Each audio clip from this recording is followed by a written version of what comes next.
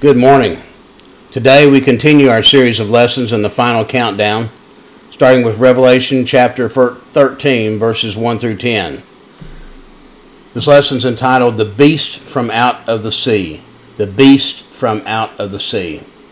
I want to start immediately with the reading of God's Word. I'm going to ask you to pay very close attention to His Word and what is revealed in this lesson. It can be a little complicated. Beginning in verse 13. The dragon stood on the shore of the sea, and I saw a beast coming out of the sea. It had 10 horns and 7 heads, with 10 crowns on its horns, and on each head a blasphemous name.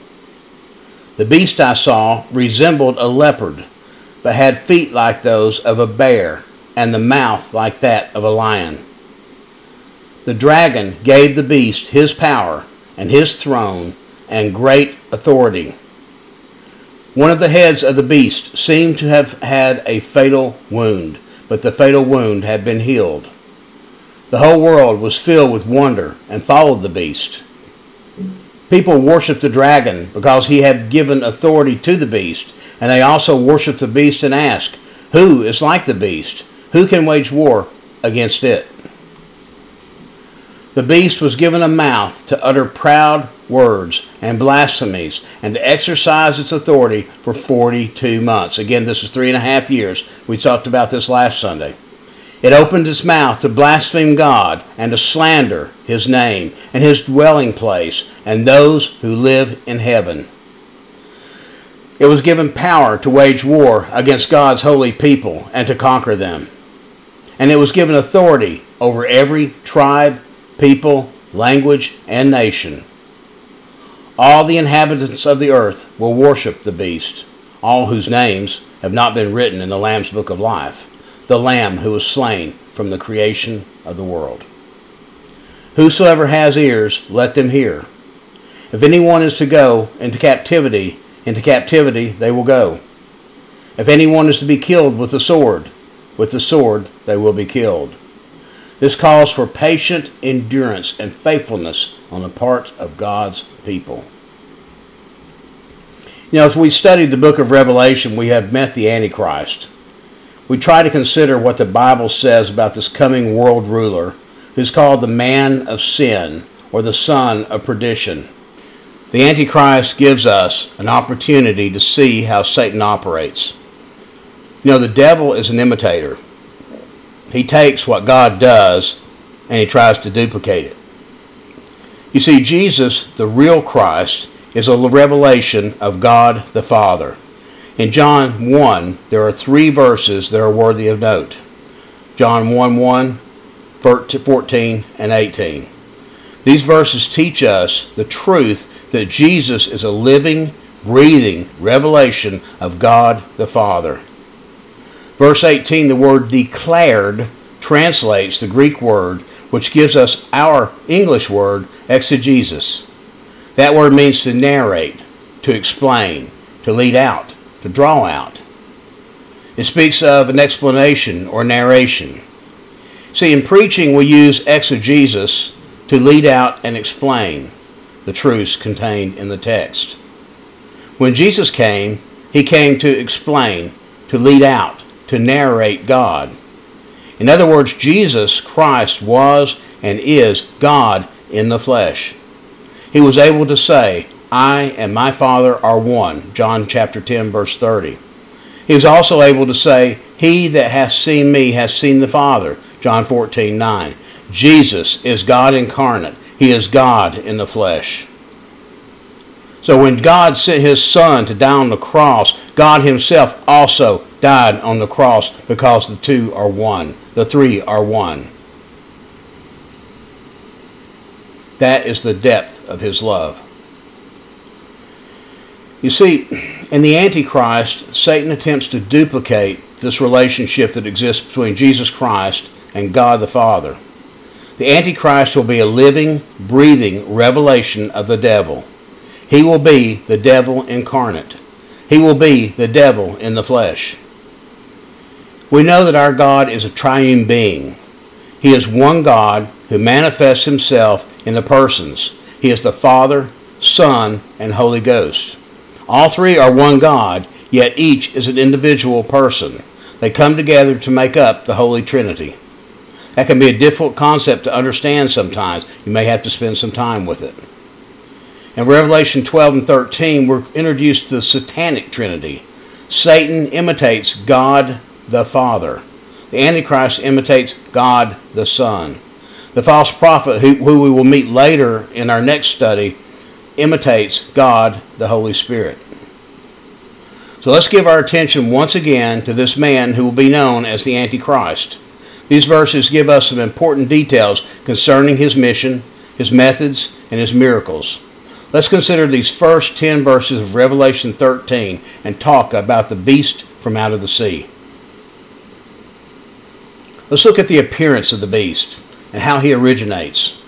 As John stands on a seashore, a mysterious beast rises from out of the sea. This is a symbolic language. The word sea in the Bible represents the masses of humanity. This individual will come from among men. In other words, while he may possess power that surpasses all the other great rulers, he will be nothing more than a man. The Antichrist will be empowered by Satan, and he will wield tremendous power and authority. But unlike Jesus Christ, he will have a human mother and father. He will not be a God-man like Jesus. He will be a man who receives his kingdom and his power from Satan himself. Where will he come from and what will be his nationality? No one knows. According to the Bible, we see right at this very minute that the 10-nation confederacy will be led that resembles the revived Roman Empire. Therefore, the person may be European by birth, we don't know. Of course, Daniel 11:37 tells us that he will not regard the God of his fathers. This verse also leads many to speculate that he could be Jewish by birth. The fact is, no one knows, and anyone who claims to know is way off base. They don't. Let's look at how he operates. The verses give us a little insight into this man that's called the Antichrist.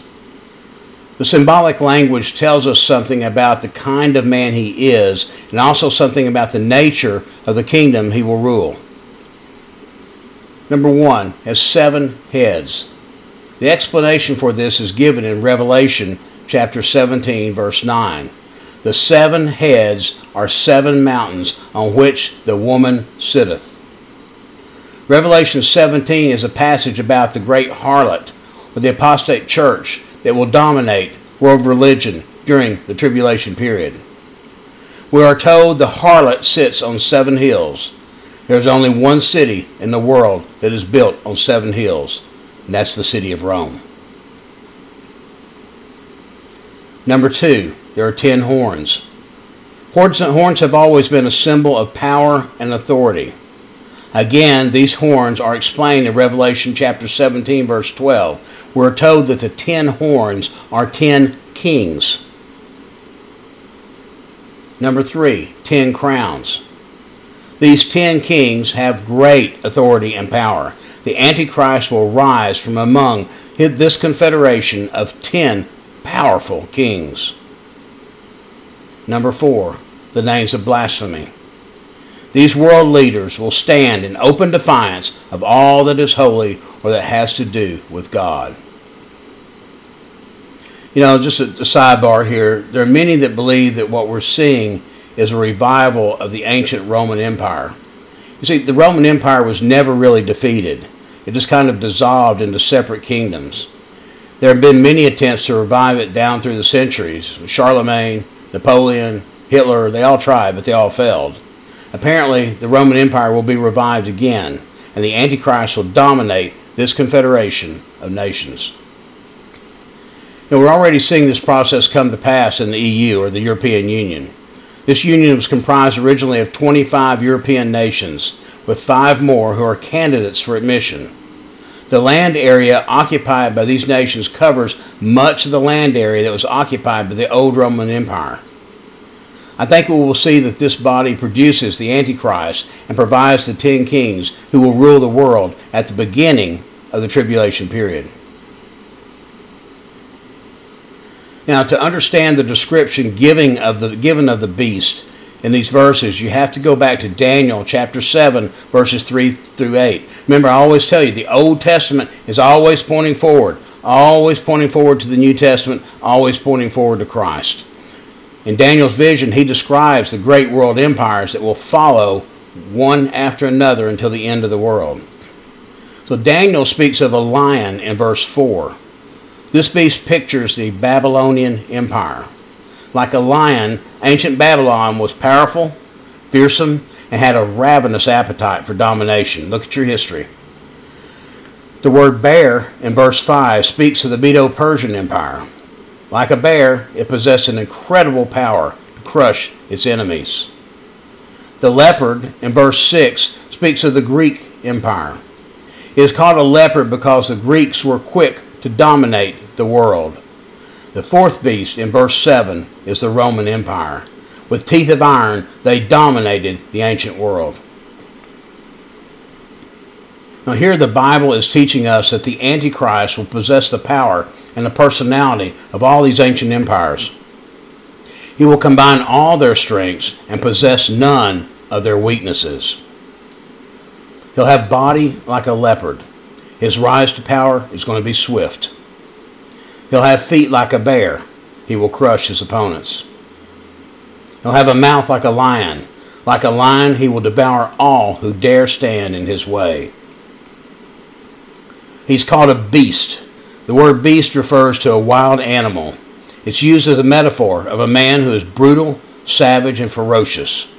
Like a wild animal, the Antichrist will attack the kingdoms of the world, and he will destroy all who get in his path. He will be a fearsome, powerful man. Let's look at how he officiates. We're told that the Antichrist rules the world, but not by his own power. He's Satan's Superman. He's energized by the dark prince. We're told that Satan gives him three things. One, his power. This word refers to strength, power, and ability. Two, his seat. This is his throne. He rules because Satan has given him dominion. Three, great authority. This word refers to the ability to do as one pleases. The Antichrist will do as he pleases on this earth for a time, and no one will be able to stop him. The Antichrist will accept the offer Jesus refused in Matthew 4. When Jesus was on the Mount of Temptation, Satan offered Jesus all the kingdoms of the world if Jesus would bow down and worship the devil. Matthew chapter 4, verses 8 through 9. Jesus refused Satan's ridiculous offer. It appears, however, that the Antichrist will accept, and the Antichrist will rule the world. Satan will control this future world leader. Now, there's an interesting parallel that I want to point out to you today. The human heart was made to be occupied. When you're lost, the heart is occupied and controlled by Satan. When a person is saved, the Holy Spirit takes up residence in your heart and assumes control of your life. If you never receive Jesus as your Savior, then Satan is your Lord and your Master. Let's look at the achievements of the beast. In verse 3, it says, he receives the world's wonder. At some point during the Antichrist's reign, he will die. It may be an assassination or some other type of upheaval, but he will be killed. As the world watches and mourns the death of this very popular man, a miraculous thing happens. This man comes back from the dead. He experiences a resurrection. Remember, I told you that Satan is an imitator. In this verse, we're told that Satan seeks to duplicate the resurrection. God's Son died on the cross and rose from the dead, and the world, for the most part, ignores him. This man will die and rise again, and the world will wander after him. He has the world right where he wants it, eating out of the palm of his hand. Let's look at verse 4. He receives the world's worship. Whether this resurrection is real or just a bit of satanic sleight of hand, we don't really know. Yet the citizens of the world will be taken in. They will be so caught up in the power, the glory and wonder of the Antichrist, that they will actually give him their worship. The world will bow down before this hellish king and give him what they have steadfastly refused to give God. Just as God receives the worship of man through his Son, the Lord Jesus Christ, Satan will receive the worship of men through the Antichrist. He will be getting finally what he's always wanted. Men will worship the beast and the devil. This is such a tragedy. While heaven rejoices over the fact that Satan has been cast out of heaven, which we covered in our last study, the earth dwellers will give their worship to the devil.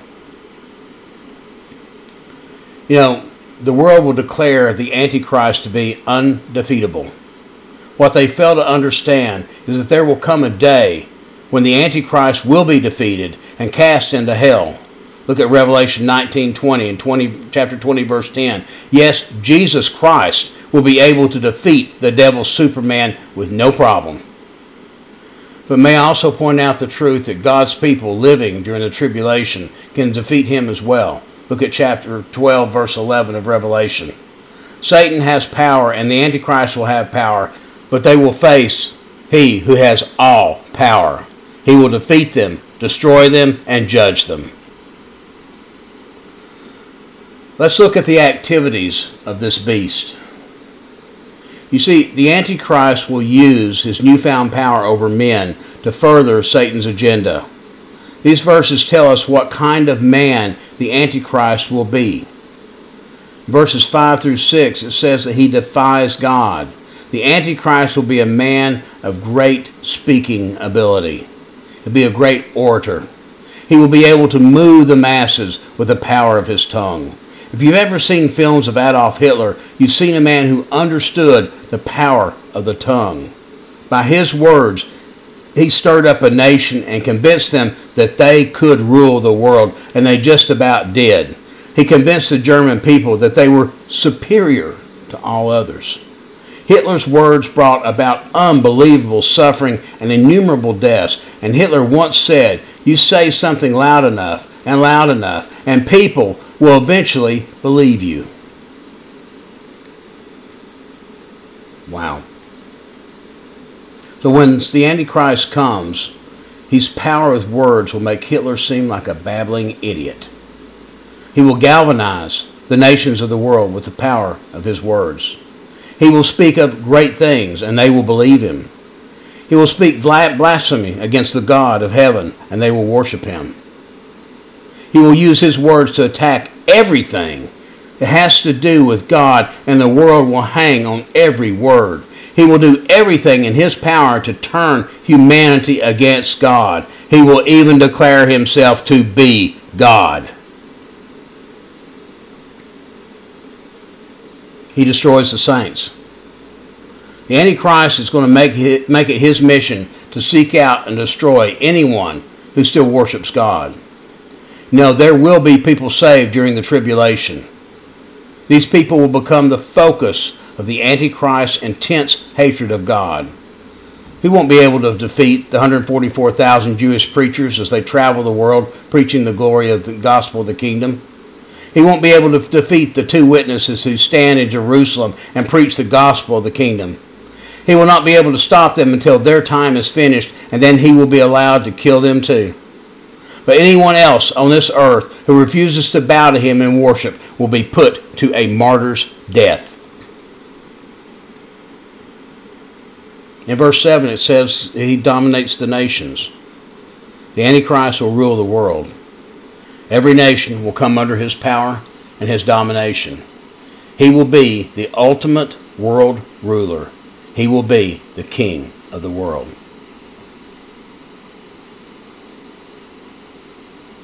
He will deceive the masses.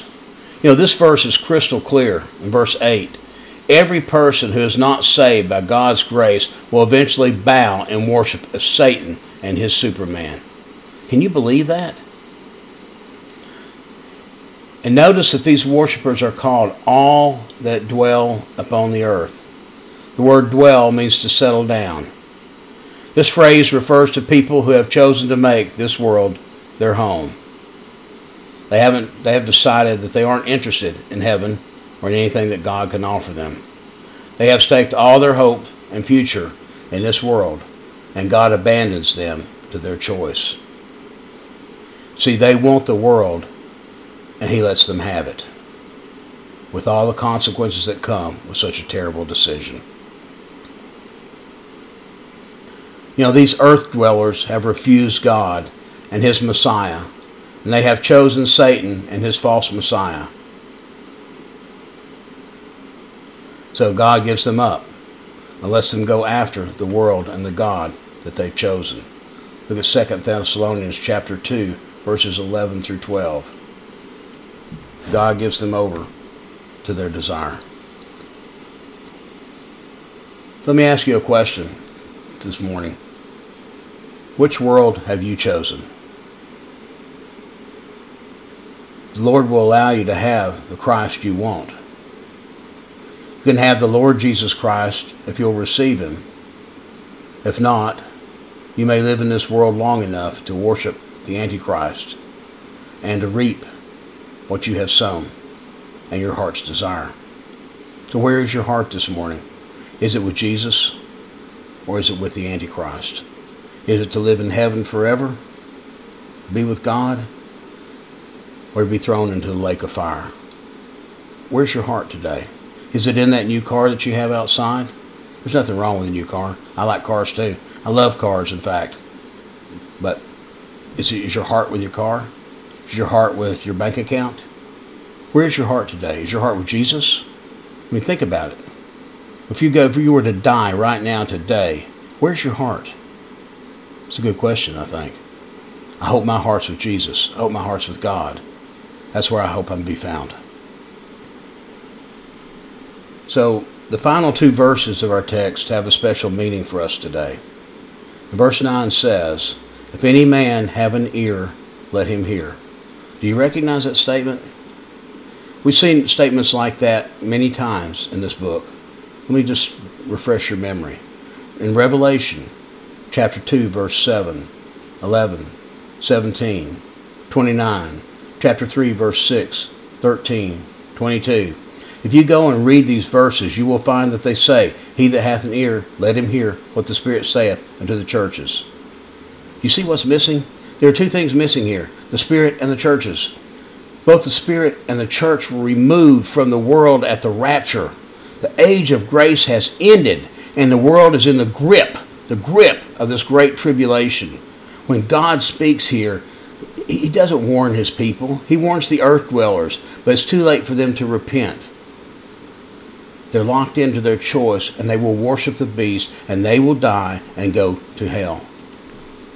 What I found amazing through this entire book, as we have studied it, is that even though God is reaping and is pouring out His judgment on a lost and dying world, He's still in the business of saving souls.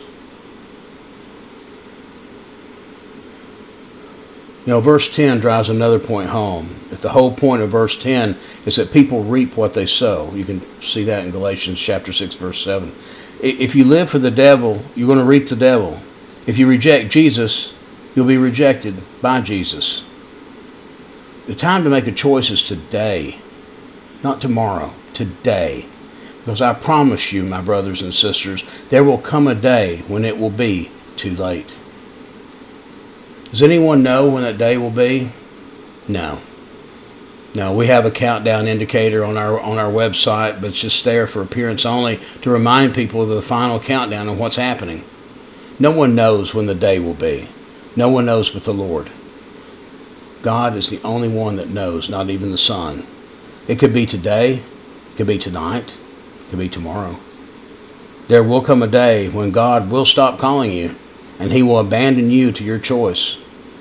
If you're not saved, I'm going to ask you to please come to Jesus today. If you are saved, verse 10 has a word of hope. The patience and faith of the saints is the knowledge that in the end, Satan and the Antichrist will be defeated. And that day, God and His righteousness will reign.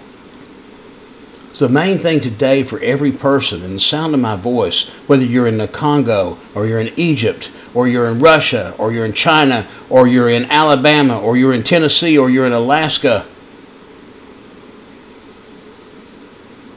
question is, are you sure which world you're hooked into? Are you an earth dweller?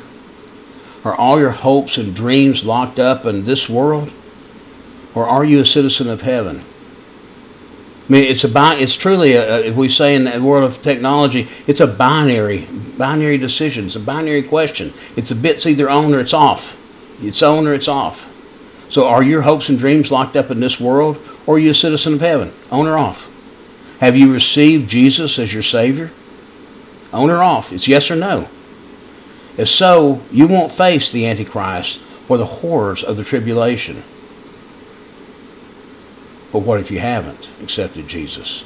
Then you will most surely face the Antichrist and the horrors of the tribulation. So do you know where you're going? Would you like to be saved? I pray if God has spoken to your heart today, mind Him. You don't need me standing over you. You can drop to your knees right in front of your radio or your TV or wherever you're at. Drop down on your knees and ask Jesus Christ to come into your heart and accept Him as your Lord and Savior, and that's it. Mean it. Pour out your sins to Him. Repent of your sins. Would you bow with me, please? Dear Heavenly Father, we thank You for this time that we've had together to study Your Word, O God. We thank You for all the many blessings that You've given us. Father, I feel that some have made a decision today. Father, I thank You for that. For those that remain, O God, I ask that You continue to speak to their hearts so none of them ever have to face the Antichrist or the horrors of the tribulation. Father, we thank You for Your Son, Jesus. We thank You for the love that You have for us. It's in Your Son, Jesus' name, that we pray today, O God. Amen. Thank you for listening today. If any of you made a decision, I would like to know about it. Please send an email to ministry@christ-lives.org or visit our website, www.christ-lives.org, and visit our contact page and leave us a message. I appreciate the messages and the prayers that are coming in. I appreciate those of you that have made known your wish to accept Christ, and those that have asked for prayer. Be rest assured, your name is in my prayer book right now. Thank you again for listening today, and may God bless you and keep you. Amen.